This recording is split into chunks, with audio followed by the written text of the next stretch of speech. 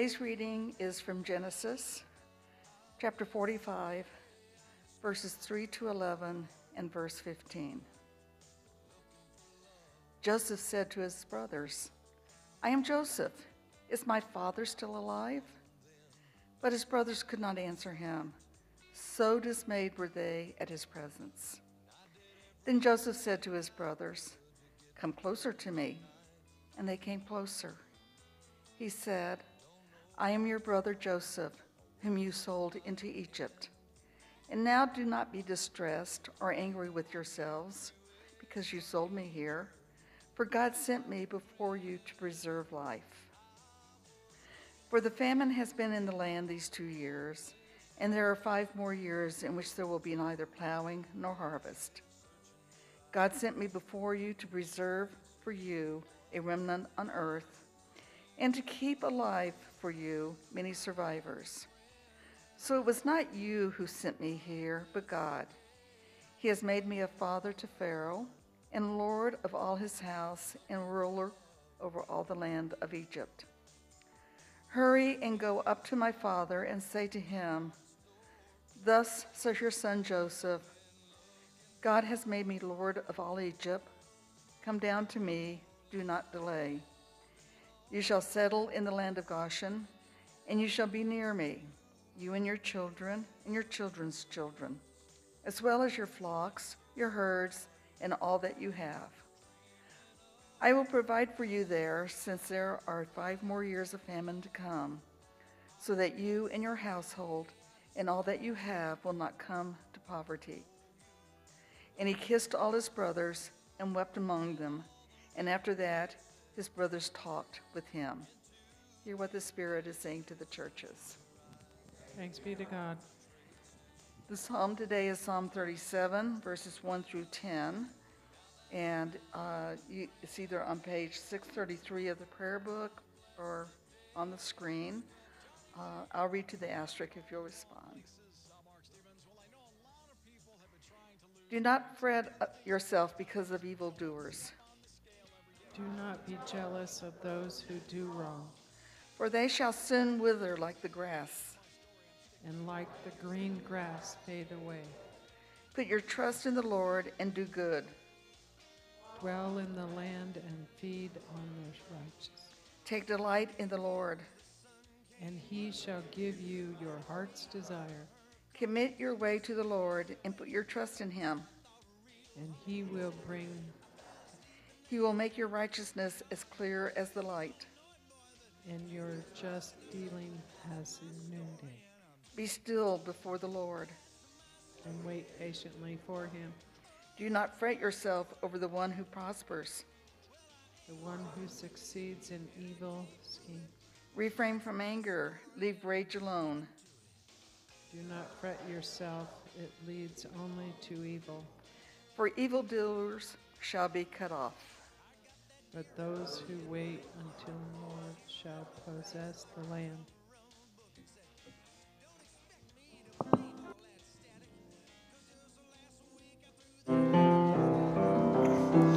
The word is near you, deep within you. The word has known you from the start. The word who made you, he will save you. The word is in your heart.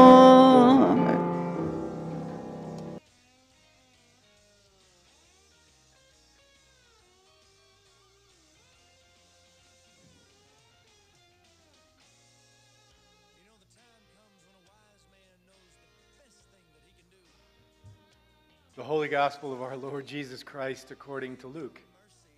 Glory to you, Lord Christ. Jesus said, "I say to you that listen, love your enemies, do good to those who hate you, bless those who curse you, pray for those who abuse you. If anyone strikes you on the cheek, offer the other also. And from anyone who takes away your coat, do not withhold even your shirt. Give to everyone who begs from you, and if anyone takes away your goods, do not ask for them again. Do to others as you would have them do to you. If you love those who love you, what credit is that to you? For even sinners love those who love them. If you do good to those who do good to you, what credit is that to you? For even sinners do the same. If you lend to those from whom you hope to receive, what credit is that to you? Even sinners lend to sinners to receive as much again. But love your enemies, do good, and lend expecting nothing in return. Your reward will be great, and you will be children of the Most High. For he is kind to the ungrateful and the wicked. Be merciful, just as your Father is merciful. Do not judge, and you will not be judged. Do not condemn, and you will not be condemned. Forgive, and you will be forgiven. Give, and it will be given to you. A good measure, pressed down, shaken together, running over, will be put into your lap. For the measure you give will be the measure that you get back. The gospel of the Lord.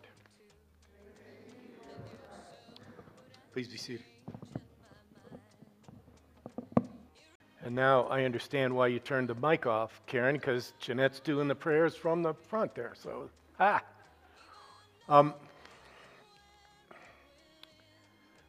in this passage in the Gospel of Luke, Jesus, on the one hand, is talking about a love or compassion that is not based on reciprocity. You know, you give and then you get something in return. But then at the end of this section, he takes it back and says, oh, wait, if you do this, then you'll get that. So welcome to the land of confusion. You're in good company, but we're going to go with it anyway. And that passage, I just want to say, from the book of Genesis that Karen shared with us, you got to ask yourself, or at least I ask myself, what kind of an attitude is Joseph bringing to this conversation that he's having with his brothers, who, by the way, are the ones that threw him in the pit to either die or be enslaved? Yeah, those brothers. And the question is, what's his attitude right now? Is he being magnanimous, since, as the writer tells us, he is now the ruler of all Egypt? Or is he being that whiny brat that he was when he was younger, which was one of the reasons he got thrown in the pit in the first place? You got to ask yourself that question. And you go either way. And it may depend on how much of Freddie's coffee you have coursing through your veins. So there's that. So Jesus says, back to the passage in the Gospel of Luke, and by the way, this is not the Sermon on the Mount. This is not to be confused with the one in Matthew.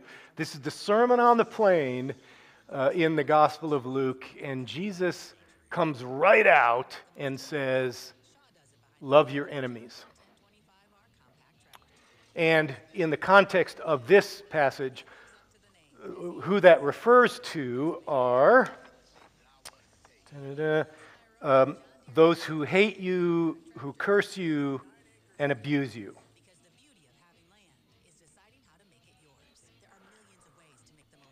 Is that giving anybody pause? Yeah. Good. Again, you're in good company. So Friday evening, Marietta and I were at a Rotary function up at the college, and we were in conversation prior to the dinner with a couple of the women. And somehow or other, I don't know how, the conversation turned to how our temperaments determine how we move through the world and how we interact with people. And one of the women was shocked to discover that I am an off-the-charts introvert. I mean, she could not get over, because she's only ever seen me in public, or, like this on Sundays when I'm on. And she could not get over the idea that this guy, who is a priest of the Episcopal Church here in Carson City, that my go-to setting is not people. She just could not fathom that. She kept, looking around, looking for somebody to deny it, say, oh no, he's not an introvert. Can't be. So in her confusion, she finally sort of caught herself, and she looked at Marietta, and she looked at me, and she said, well, you love God, and God loves people. So there.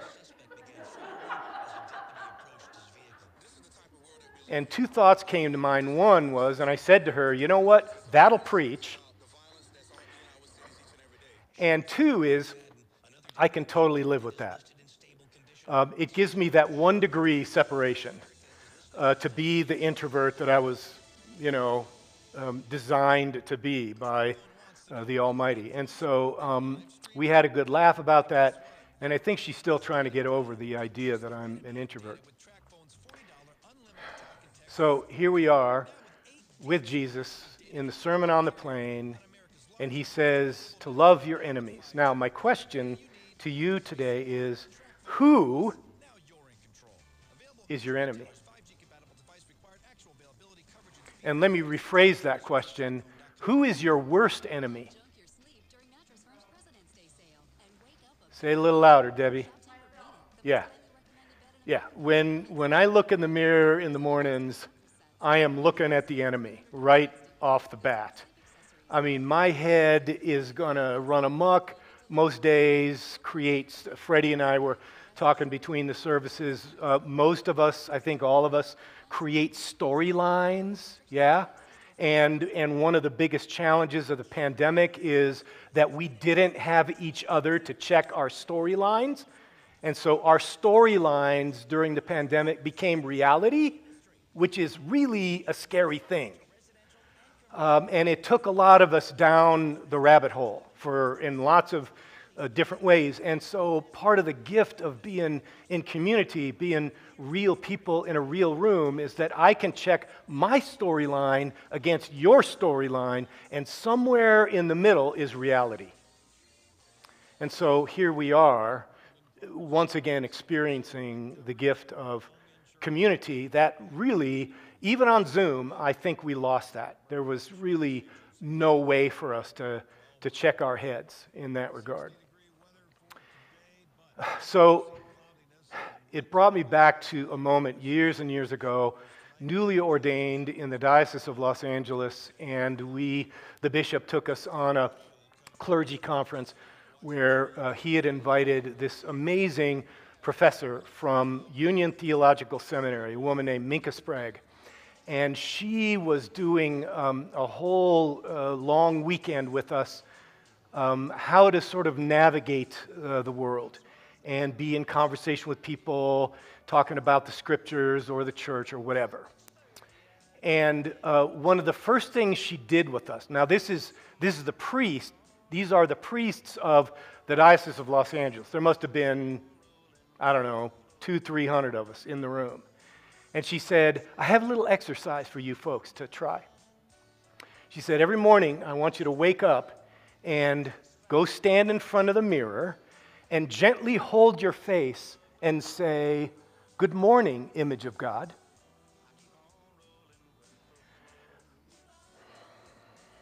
There wasn't a priest in that room that didn't choke on that exercise. Because the next morning, we're all heading for the dining hall, and everybody's looking over their shoulders. Did you do it? I'm not telling. Did you do it? I'm not telling. I mean, it was one of the hardest things I've ever done at that point in my life. And it directly addresses this, I was going to say this invitation that Jesus issues. Let's be clear, this is more than an invitation. The bottom line, at least according to the Gospel of Luke, is if you and I are going to claim to be followers and friends of Jesus, this is how we're going to live. To love our enemies. And the bottom line is, it starts right here. It starts at home. And then we sort of move on from there and imagine all the other folks that, we come in contact with, and including not just as individuals, but communities, nation, world. Who's the enemy Whoever the enemy is, you and I get to love him. And I always like the distinction that we get to love them. That doesn't mean we have to like them. It helps. I mean, that's kind of like acceptance. Acceptance does not hinge on my approval, right? So there we are. So I got to come clean with the Reverend Jody. Jody's been doing the book study with the presiding bishop's book, Love is the Way. I cheated and finished it yesterday. And if you haven't read it, read this book, because it is amazing, and he is amazing. And there's a whole section where he tells the story of being invited to the Dakota Sioux reservation for the pipeline issue back in 2015, knowing nothing about what was going on. And as his story is unfolding, my story began to unfold as well. And it took me back to the year 2004 and 2005 when I had my extended sabbatical, a gift of the Lilly Foundation. And I was gone for 5.5, 6 months, and spent 3 months of those 6 on the islands of New Zealand, which was amazing. It's something I'd wanted to do since I was a kid. And as a kid, it was probably just to get away from my parents. My motivation had changed a little bit by 2004, and so there I was. And one of the months, I got to live with a Maori tribe, which was such an eye-opener. And I was stunned by their poverty on the one hand, and absolutely amazed at their generosity and hospitality on the other hand, all rolled into one. And these are people, the Maori of New Zealand, through great struggle and strife, have found their voice. So much so that they have their own Anglican bishop in the equivalent of the Episcopal Church, the Anglican Church of New Zealand. They have their own Maori bishop. They have their own structure, and it takes a lot of work to hold all this together, but they've managed to figure it out with the white population of New Zealand, and they are holding their own, and they've done the same with the government, again, through great struggle and strife. And I remember coming home after those months away and looking around the U.S. and thinking to myself, you know, our native folks, they just haven't found their voice, have they? And too bad on them. And my attitude was to put that on our native brothers and sisters. That it was somehow their responsibility and their responsibility alone. And as I'm reading the presiding bishop's book, here what's triggering is, wait a minute, you can't just crawl out from under 400 years of genocide and cultural assimilation and being shoved into the most desolate corners of landscape on this continent. You don't just bounce back from that. And so this is a confession that I've carried this attitude all these years. And as I awakened to it through the reading of the presiding bishop's book, again, the contrition, I'm ashamed of that. And the amendment of life, which is, I'm not going to do this anymore. I'm not just going to put it on oppressed people as if it's their responsibility to figure everything out. I mean, you and I, as a culture, are complicit in all this. And I have no answers. I have no clarity when it comes to how we move forward. All I know is I got to check my attitude and be clear about what's really going on. And And the bottom line is that you and I get to tell the truth. And that loving the enemy, loving our neighbors, starts with accepting the truth about, who we are and where we come from.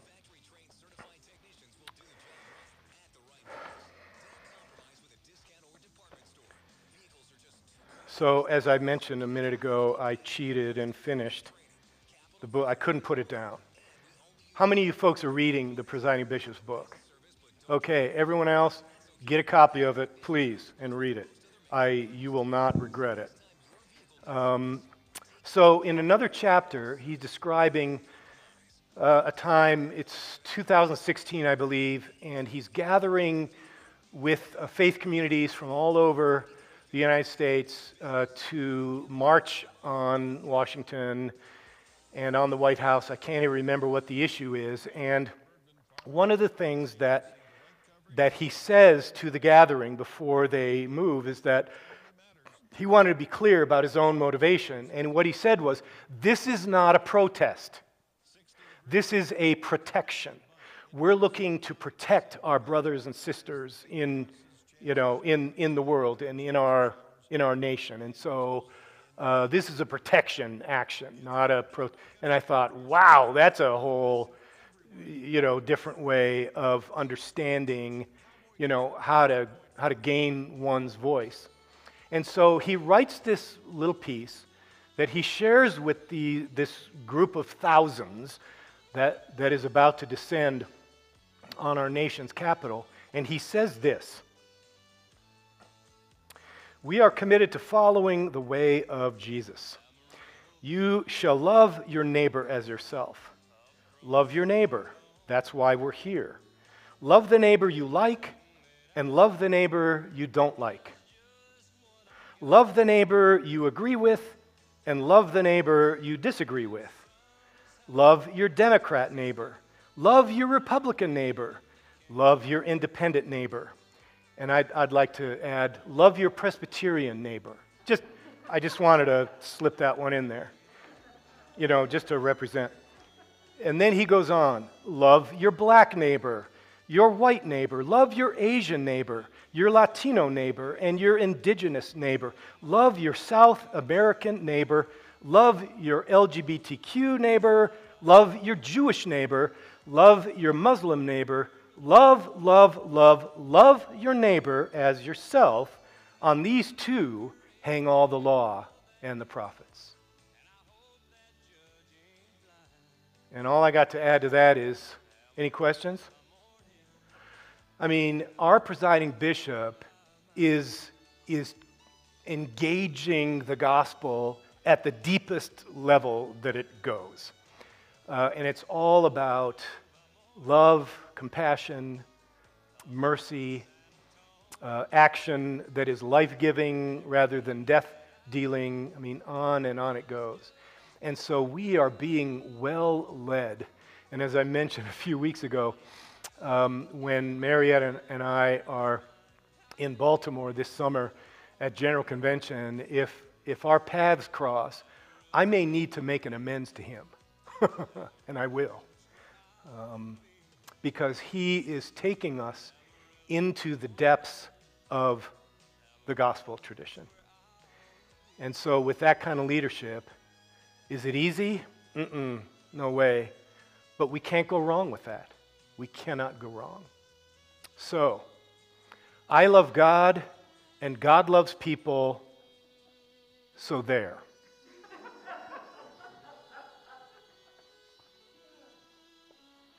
Take a moment. Take a couple of nice deep breaths. So I got no fancy dismissal for you like Deacon Veronica does all the time. So here it is, folks. Let us bless the Lord. Alleluia, alleluia.